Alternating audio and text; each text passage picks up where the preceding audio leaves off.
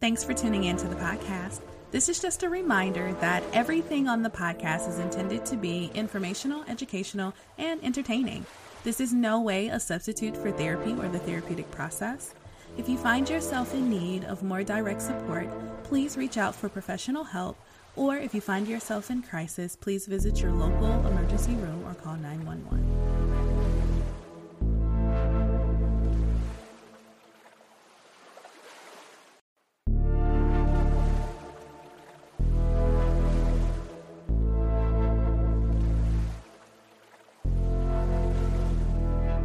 Hey everyone, it's LaShonda from Labors of Love, and you are listening to the Labors of Love podcast. Today with me, I have a special guest. She is a mom, a wife, and a fundraiser. Welcome, Anna Heeman. How are you today? I am doing well. Thanks so much for having me.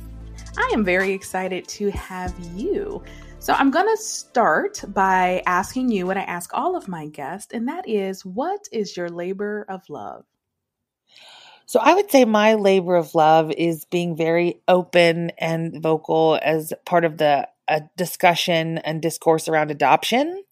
I'm an adopted person myself, as is my brother, and my husband and I last year, we adopted our daughter, Ruby, who is amazing. And we specifically now are I don't know if make ourselves available is the right word, but we are very open. There's a lot of misconceptions about adoptions or questions or, that whole idea. And so we try to be as approachable as possible for folks that want to learn more. Awesome. So that really begins the opportunity for me to even kind of talk a little bit about how we got connected in this way. So we have a little bit of history, though it's not in depth. So I can't even remember when I first met you, but I can definitely tell you it was probably around 2008 or before, because I used to one of my best friends, Lindsay, and I, along with a group of people we worked with, would always hang out in Mainstrasse at the pub. And so this was like every single Thursday, we were down in Mainstrasse throwing darts, having drinks after we got off work. And Lindsay's then boyfriend, now husband, is a bartender there. And so even when it was just her and I, we would hang out there. And I met you way back then. I remember you came and, she was just like, oh, you and Lindsay were friends, and we met. And I'm sure we probably talked in some fashion, right? But never really connected like anything around work or anything like that. And then time is so elusive. So maybe 2 years ago, is it, when David moved Weaver? So I think that was 2 years ago, right? There was a roast for him. That's right. And I remember that you were one of the people who were presenting, and I was just there because, I really love David and I had met him through some work, but I was surrounded by public allies. And so much to the point that I think some people thought I was a public ally, which I didn't even know what public allies were until probably close to that meeting, even though I have a lot of friends who were there. So you were there. So we've crossed paths multiple times, but what really started this connection and made me realize you would be an amazing guest on the podcast is I was on Facebook a while ago. Time is elusive, especially in time of like COVID, but I'm pretty sure we were probably quarantined, maybe not. And I was scrolling through Facebook, and you had posted a meme or like a cartoon of sorts. And it was a little girl next to a woman sitting, I think, on a couch. You would assume that they were mother and daughter. And I believe the little girl said, "Mommy, am I adopted?" And the mom said, "Not yet. I just filed the paperwork yesterday," or something to that effect. And the interesting thing is, when I read the meme, I laughed. We were in quarantine because it was something in relation to kind of like life in quarantine towards the beginning, homeschooling. I have 3 kids. And I remember laughing at the meme, like, oh yeah, like a little chuckle. And then I read your post about it, which is adoption isn't funny. And you went on to talk about how it's not about getting rid of bad kids and just this whole thing that was like, for me, whoa, okay. So it made me take a pause, and I had to do some evaluation within myself. In this moment, has been very pivotal for me as I move forward in a lot of my work with trauma, a lot of my work with racial equity, and talking about the various forms of oppression that are at play in this country. And it was a moment where my privilege was highlighted extremely, just to me though. Like no one was sitting with me. I could have just kept moving. I recognized that there was a part of me that wanted to rationalize. Well, I didn't, no, it's not fun. That's not how I meant it. No, not like, that's not it. I wanted to make excuses. There was a part of me that wanted to, but there was also a part of me that understood, that's it. I get it. The first thing that rises up is a defensiveness and a need to kind of protect myself, how I could have gone into the narrative, but I'm a good person, right? And I realized, no, I don't get to do that. What I get to do is I get to read this and I get to say, this was offensive to someone and that I am complicit in jokes like these because I've never had to sit with anything that has to do with adoption or fostering or infertility or any of these issues that my laughter could have played upon. And so it was a really, really big moment for me as a person, as an individual, to one, have empathy with people who have privilege and are part of the dominant narrative, to say, man, yeah, though that defensiveness does rise up without my permission and very quickly.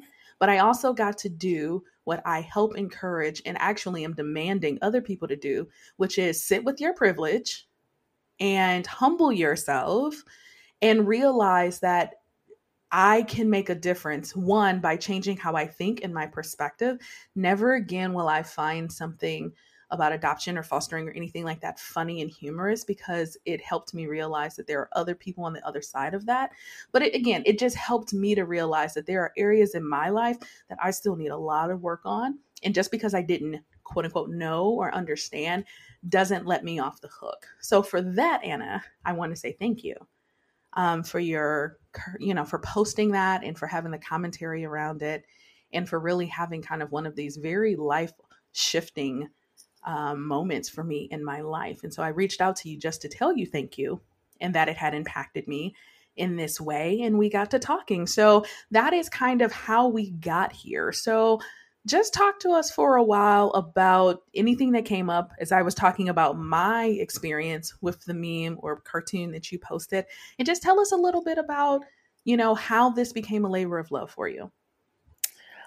Of course. And yeah, you're welcome. And thank you for being so open to the sort of other side of, this sort of conversation and this, again, it's hard because I think that we want to, it was posted, like you said, during the coronavirus, and there was a lot of parents that were homeschooling and had kids home a lot. And so it was the joke was that, your kids have been around a lot and you're kind of starting to crack a little bit as, parents are, which is of course completely valid. And I think that, something around adoption is what bothers me is, in my family, because we're so open about it, we do make light of, we don't take adoption too seriously. We do make jokes in the sense of, about, our family. We make light of the fact that we don't necessarily look the same, or and I'm talking about in my family growing up, we make it something that the more you talk about something, the less there is an opportunity to have shame around it, which I think is with adoption, something that is my real sort of issue. It isn't something to be ashamed of. It isn't something shameful to be hidden. And it isn't something where we're purporting this stereotype that adopted children, no matter at what age adoption occurs, that they are unwanted or bad children or unloved. And that is, so for example, people, when they say, a lot of times when people talk about placing a child for adoption, they'll say, well, she gave away a child. She gave up her baby. First of all, it puts this very, I think, sort of complicated and unfair burden, this woman, this terrible person, just didn't care about this. She gave it away like you'd give away something you didn't want anymore, that you didn't care about. And the truth is, birth mothers care very much for their children, so much so that they think about the life that they want for their child, the circumstance that they're able or not able to provide. And of course, there are instances where women abandon children, or there are complicated issues around adoption. But this idea that is the sort of that narrative is, I think, harmful. So we all are on social media, and of course, nobody wants to be that person that's triggered by everything. And there's all this virtue signaling around, you're a snowflake and you shouldn't be so offended by things. But the truth is, the only way that you can break some of these, thought patterns in folks that don't have the personal experience is by saying, wait a minute, this isn't okay. And I think that one positive thing about the world right now is we're seeing a lot of that in the discussion around social justice and racial equity, by saying these little things that you say or that you think or your go-to, that they're not okay. It's not accurate. And I think that this is sort of, when I say that, that's kind of my labor of love, is this kind of being the squeaky wheel when it comes to the adoption discussion. It's, the way that, and I pulled up the meme that you were referencing, LaShonda, and what I had said was, adoption isn't a joke, and my family isn't a joke. This is, the way that, love makes our family. Now that I'm an adoptive mother, and not only adopted person, sort of feel very mama bear protective of the language and the messages my daughter receives, or will receive as she gets a little bit older. She's a little young right now, but and so I think that having people like you say, and several of my friends reached out and said, I didn't see anything wrong with this either. But I see now, knowing your family, knowing your situation, how this is offensive, is hurtful. And it's so refreshing and it's so affirming to have people appreciate, just like you had so kindly said, appreciate being offered this, different perspective into the conversation. And that's really makes me feel good, but also makes me feel like I'm doing some small part, to kind of maybe ease the burden and send a ripple out, that other people can educate their friends and family maybe. Absolutely. I mean, I really do believe that it is a ripple effect, right? And what this did was it gave me some modicum of hope for the work that I do in other areas, right? Mm-hmm. That there can be something that is said. Because I gotta be completely honest. There are times when I get so discouraged by social media discourse. Like, oh my gosh. Ain't nobody changing their mind about stuff you post on social media. Like, right. Y'all get into these deep discussions and and I can be very discouraged. And, for people who follow the podcast, I talk about like DART and inner children. Like, that's my teenager. My teenager is like, yeah, shut up. Like, ain't nobody listening to that. Ain't nobody, right? Right. But then when I read that, and I was able to have a very serious moment with myself of like, okay, there's work to be done. Here's something I did not know, and I also was able to do what I encourage other people to do. Because that's what I say. I don't ask anybody to do anything clinically in my trainings or personally that I either have not done or I'm not willing to do myself.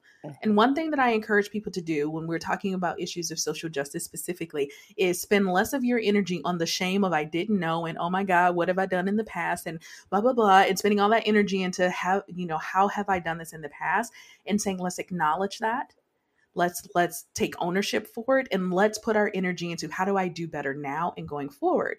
And so I did have a moment when I thought about how proximate I am to many people who have played a role in the adoption system, whether they work in adoptions or whether they have been adopted themselves or adopted children or foster children or any of that. And so I acknowledged that, but I said, let me put forth this energy and effort into changing my perspective and how I interpersonally engage, and then how do I use the platform I have to put this on a bigger scale. And that's what I'm hoping that this podcast is doing today.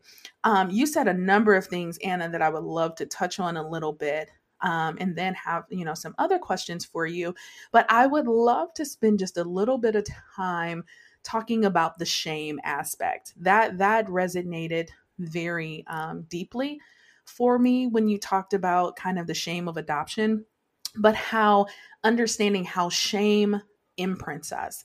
And when we talk about developmental and relational trauma, shame plays a huge role in that, just in general. So let's just spend a little time talking about that. When you were specifically kind of talking about how shame can impact a person who is adopted, is this also, I'm assuming the person, when I also believe maybe the parent or the parents that put the child up for adoption, but is it also a component of the members of the family who are adopting the child? Just talk a little bit about how that could and does manifest. Yeah, so I definitely think that I think this is something that as generations go on, the situation improves. Things are brought into the light. This situation, this conversation is in back, even when I'm 39, and when I was adopted in the state of Kentucky, the adoption was closed, which, that was done for many reasons. And it's a very complicated process by which I would find my birth parents, which is another, kind of a whole thing, but which I have not ever chosen to do, nor has my sibling. But, the thing to me is that the idea that this is something that is secret, that you're not a real family, that, you are, again, unwanted because, your birth mother gave you away.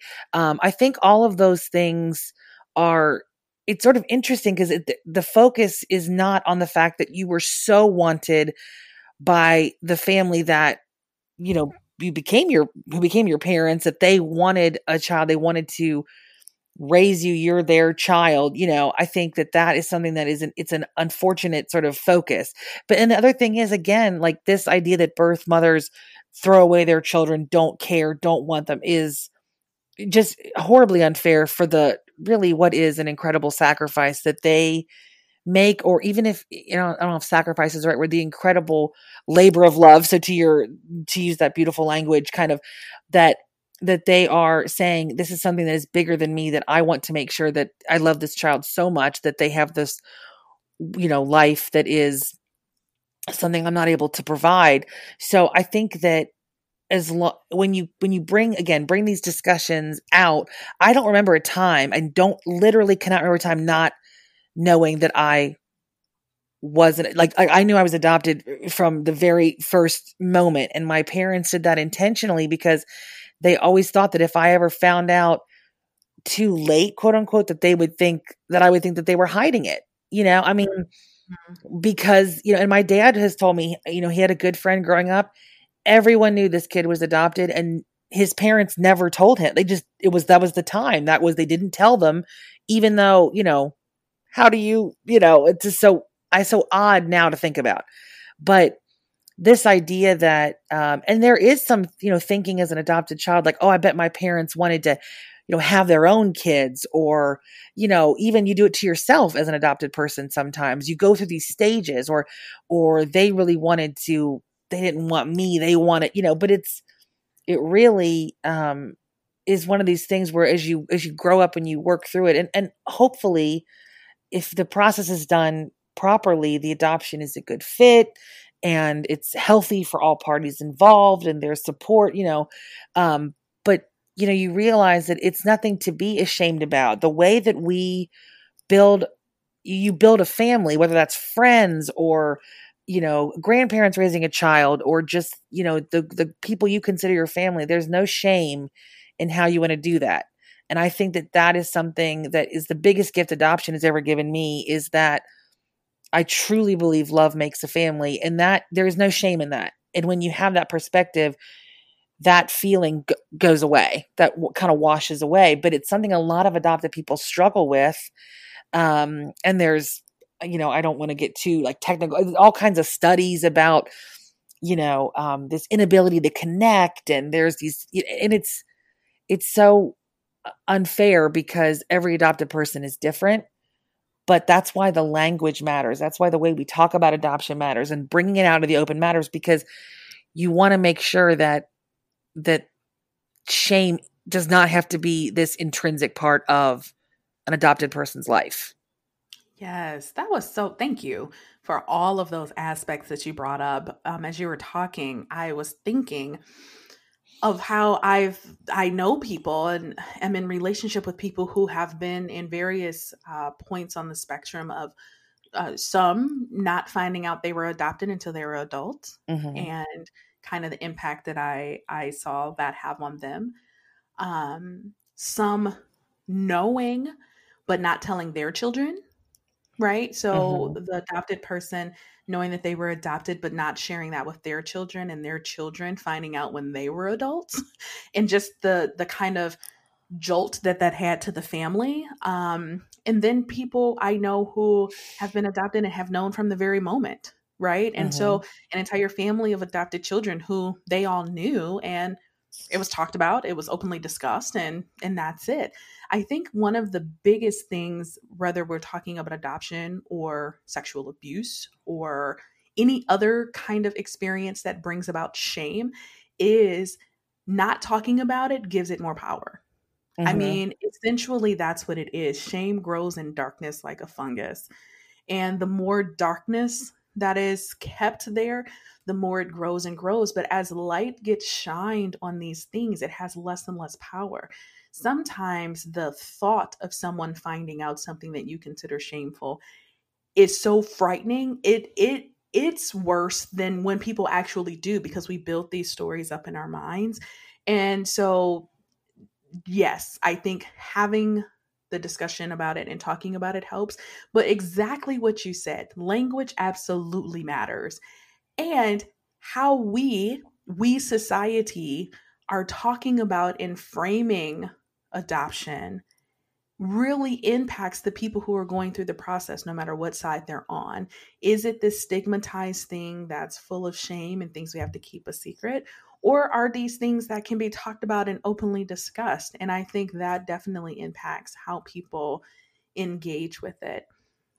Another kind of subset of this conversation I would love to talk about, because as my clinical practice is growing, I work with multi-generational families, and a subset of working with families that I find coming to me more often are transracial adoption, or families who have adopted children who are not the same race as them, essentially. So I personally work with a lot of white families who have fostered and or adopted children of color, and being able to help families understand just how trauma, period, impacts just whether it's the racial trauma of living in the culture and the society and the country that we do, as well as sometimes the situations behind the adoption the child may have been in a situation where they experienced trauma, but that matters. And so can you talk to us a little bit about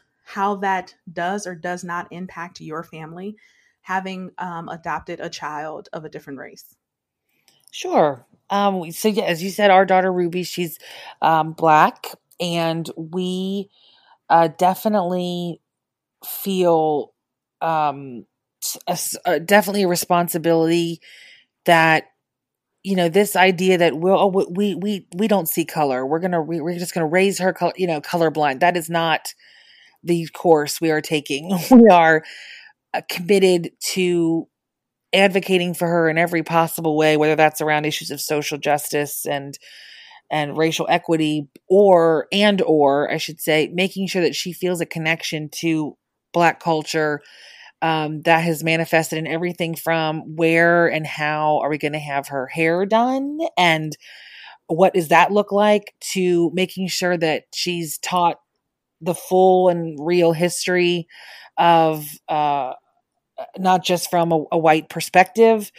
To the hardest thing probably has been continuing to realize that we are checking our privilege around these these discussions, not only of being white, but that her experience as a Black child in a predominantly white area and white family will be something that we are responsible for, but also that we won't ever fully understand. And that's hard because you just want to be able to protect your child and to, know, and for them to know that you get what they're going through, like you've been there, but in some ways my husband and I both, that we won't be able to really say that. But it is something where I'm part of several groups, online, which the internet can be a great resource in a lot of ways. I know it's maddening sometimes, but the truth is, it has been helpful, because what we have seen in some of these groups that I'm part of through Facebook is when you try to raise a child of color and as a white person, and you want to think that, I'm sorry, I'm trying to articulate this properly. That basically that there is so much that there are so many folks that think that even that arrangement isn't appropriate or isn't healthy.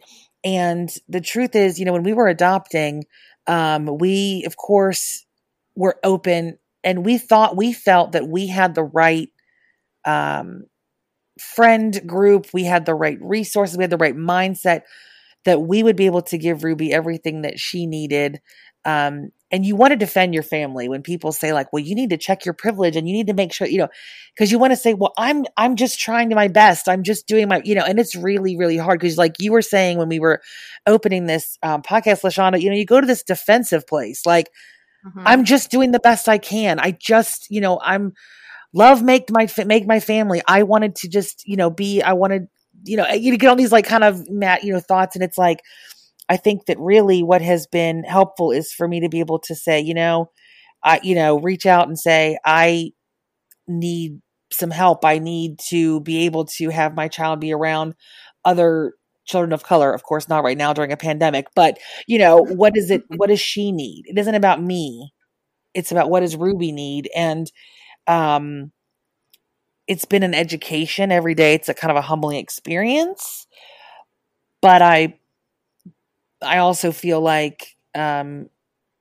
you're saying, you're working with more families, again, this awareness around that it is a difficult conversation. It is something that needs to be paid attention to. You can't just sweep it under the rug or try to be hush hush about it. It's no, I need some help. I need to be able to, get some support around this. And I was talking to you about, I would love to have even a group, of not even transracially adopted families, although that's great, but just getting, some help and support, I think is so key.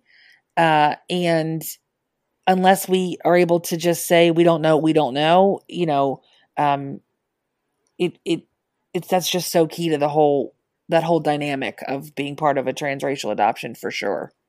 Yeah. And what's interesting to me is just how much things overlap, right? So some things are a direct result or impacted directly by transracial adoption. Some things are just parenting, okay? Right. Parenting is just hard. And part of me, it's sometimes, what I say this all the time, our brain reaches for the most convenient narrative it can find. Mm-hmm. And sometimes that convenient narrative is the one that's in the closest, right? The closest in proximity to what's happening. Mm-hmm. Oh, this thing happened, so this must be the result of this. Sometimes the most convenient narrative is the one that is said the most often. And so some things that I would imagine you're going through with Ruby, no matter whether or not your brain wants to, automatically reach for the narrative that says, oh my goodness, Ruby's a little Black girl, we don't get it. Sometimes it's just parenting, girl. I don't get it. 3 kids, don't get it. Right. And it's what is happening? So it is what I find about this to be complex are the very same things I find to be complex about human nature. And I've seen some really beautiful things happen. I've seen some really awful things happen. Mm-hmm. I've seen multiple sides of different things. So earlier, a few months ago, I did I think we met for 4 weeks. and we did a talk around Little Fires Everywhere show on Hulu, and there was a kind of one of their plot points was transracial adoption, and going, kind of exploring this narrative of the mother who quote unquote gave up her baby, but in how people think about or make up a story about that person, but then you can see what she was going through versus the white family that was going to take this Chinese baby. I think she was Chinese. And just this whole thing. So that was one thing. And then I started watching This Is Us. And there was this kind of really, I think, beautifully done moment because, there is this family and they adopted a child who he's Black. The family is white. And there was a pool scene where you've seen it, the pool scene where the little boy, he really wants to go to this particular pool and he hasn't really said why. He just wants to go to this pool, and then they can't find him. He's there playing, with a group of Black kids. And it's like, oh, is this why you wanted to come? And it's kind of the nonverbals, right? So much of what wasn't being said in this scene in the beginning was the face of the mom who found her son over there, and she's feeling, I'm assuming, judged and wait, you did just this whole beautiful moment of come over here. Oh, he's fine to stay. No, he needs to be with us. And then the Black woman who was over there saying, you need to get him someone to do his hair different. Those are razor bumps and kind of the automatic defensive nature. But at the end of this, the mom came over to this woman and said, can you give me a recommendation for a barber? And it's like, yeah. And then it led into, hey, can he hang out with your kid? So I really liked it. And then I haven't gotten very far, but I've seen even how that's a repeat character, right? Yeah. How this Black child within this white family then had other Black kids to play with. I thought it was beautifully done because it could kind of just give you both Little Fires and This Is Us. It's not just black and white, plain and simple. I've encountered some people who have adopted Black children and they've been shopping, and other Black people have kind of come up to them and made statements like, our baby's this, right? Kind of this narrative of he's ours, he's not yours. And it had the impact of how that impacted that mother. But I've also seen Black children be very neglected in their health, their hygiene and things like that by white families who just don't know. And so it's so complicated. And some of it is parenting, as people start talking about, you just got to understand, and I get it. But what I will also say is when my girls specifically were in a home daycare, their home daycare provider was a white woman. She also had Black children. I came to pick them up one day and their hair, I was like, girl, that is good. What product you using, right?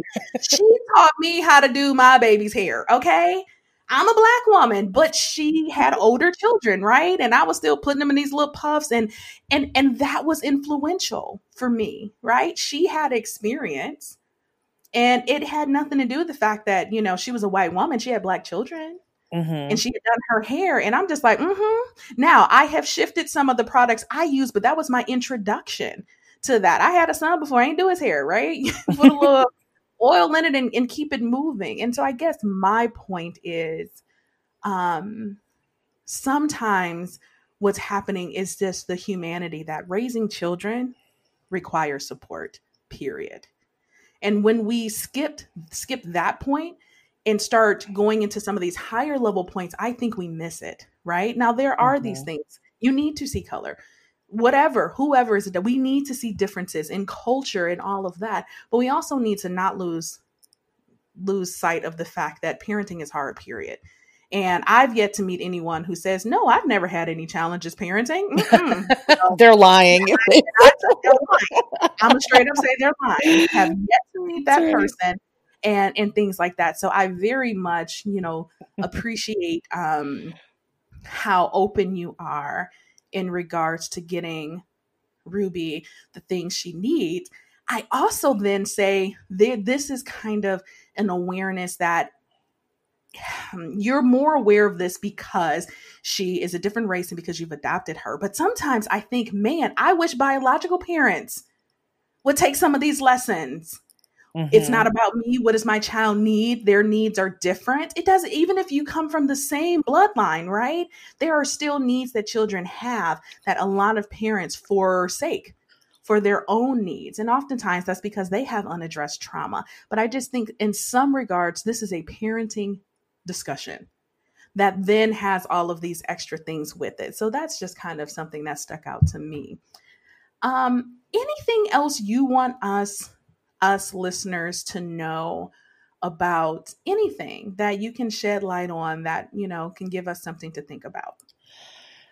I think, for me, the my sort of like parting thoughts or like kind of things that I think of are, if you are unsure of something, and that's something I think I've learned, and I will say when I'm posting in, whether it's posting in the transracial adoption group or I'm discussing something that I just, especially, and I don't want to divert too much, of course, but around the conversation around race and equality, if you don't know, it's okay to ask. I feel like that is probably the best thing that if you, when I'm going back to the sort of my labor of love, it's like trying to offer a safe space that if you're coming at something you don't know respectfully and with a willingness to learn or to understand, then I think that encouraging people to to ask and to reach out is really something that I think is incredibly valuable, because when we say, on social media, whatever, we only get more entrenched in our own ideas and people get upset. It's like, if there was this willingness not only to ask, but to hear somebody when they're saying, I don't know, can you help me? Can you, I'm curious. To me, I think that is something we can do for people, for each other, as human beings, and give a little grace on both sides. But definitely, if people are unsure about whether it's adoption, whether it's transracial adoption, I'm just speaking for my sort of topics that I'm addressing today, just, it's okay to ask, it's okay to say, I don't know, and to get to learn, and that is all anybody wants. As far as those of us that are in this sort of community, in this situation. Yeah, I love that. And it dawned on me that I honestly sometimes think people think they're saying, I don't know, when they're giving a counterpoint, right? So Mm-hmm. it dawned upon me when you were talking that some people just don't know how to say I don't know. And I think we are in a culture, we are inundated with you have to know. So I wonder how many times do people throughout their childhood and then as they get older get to develop the muscle of saying, I genuinely don't know. I know there are a lot of family structures that are mistakenly thinking that age automatically teaches you life lessons. Mm-hmm. Not that you have to learn it, but that you should know. How do we know? Because they say things like, you ought to know better. Shame on you. How old are you? Right? There is this false idea that people get information just because their ages continue to grow. And so I want to add to what Anna just said. And if you find that you have not said the words, I don't know, maybe examine that a little bit. There may be shame around not knowing. There just may be a lack of practice or may not feel safe to not know. And, people who genuinely, I think, sometimes want other people's perspective, they don't know how to humbly move into that space without throwing something out and then saying, oh, they'll correct me if I'm wrong. So I thought about that. Sometimes it literally is okay to just say, I don't know. Can you help me? Um, and I think something else that I just want to say is so I've spent a good deal of my career as a trainer training foster parents and adoptive parents, or to be adoptive parents and foster parents. And one notion that I think is not unprevalent is this idea that I can just, if I love them enough, right? If I just love this child enough. And what I found is, yes, those children definitely need love. However, you cannot love a child enough that they will not be impacted by systemic oppression. You Mm-hmm. can't love them out of systemic oppression. And so there is a need for activism, whatever that looks like. Doesn't have to be prescribed and look a certain way. But as anyone in community is looking to take care of children in whatever capacity that is, we can provide safety and we can provide love for them, but we still have to address the systemic oppressions that are a threat to their safety on a daily basis. And that is important. So I definitely wanted to throw that out there. So Anna, if you have said something that has intrigued someone, they're interested in knowing more, or they're saying, you're right, I don't know, and I do want to know, how can people get in touch with you? Yeah, so people can feel free to reach out to me.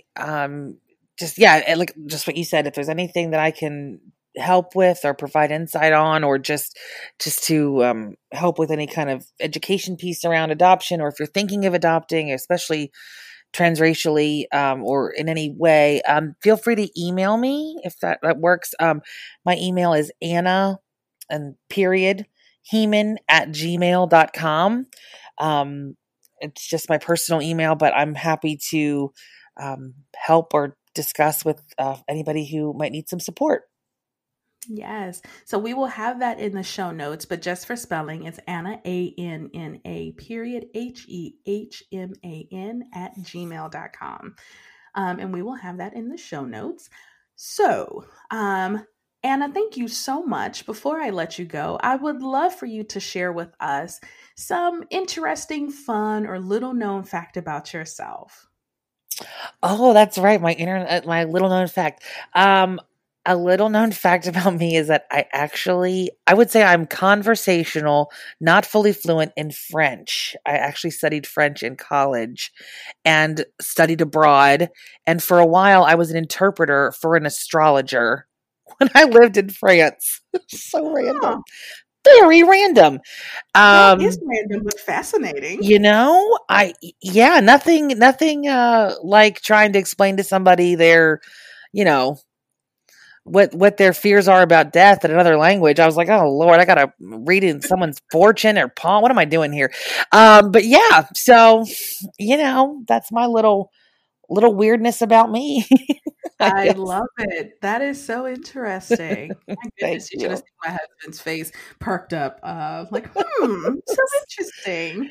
So yeah, it was one of those things where you're like, I guess I might as well just do this. Okay, I guess I'm now interpreting for this person. But yeah, it was fun. That's awesome. Well, Anna, I want to thank you so very much for being our guest today and for talking to us about. I think this is a very important discussion to have. It's one that, at least in the areas and circles that I'm in, that's not often talked about, and that you could provide so much great insight for those of us who are interested but maybe not know a lot. And so, thank you so much.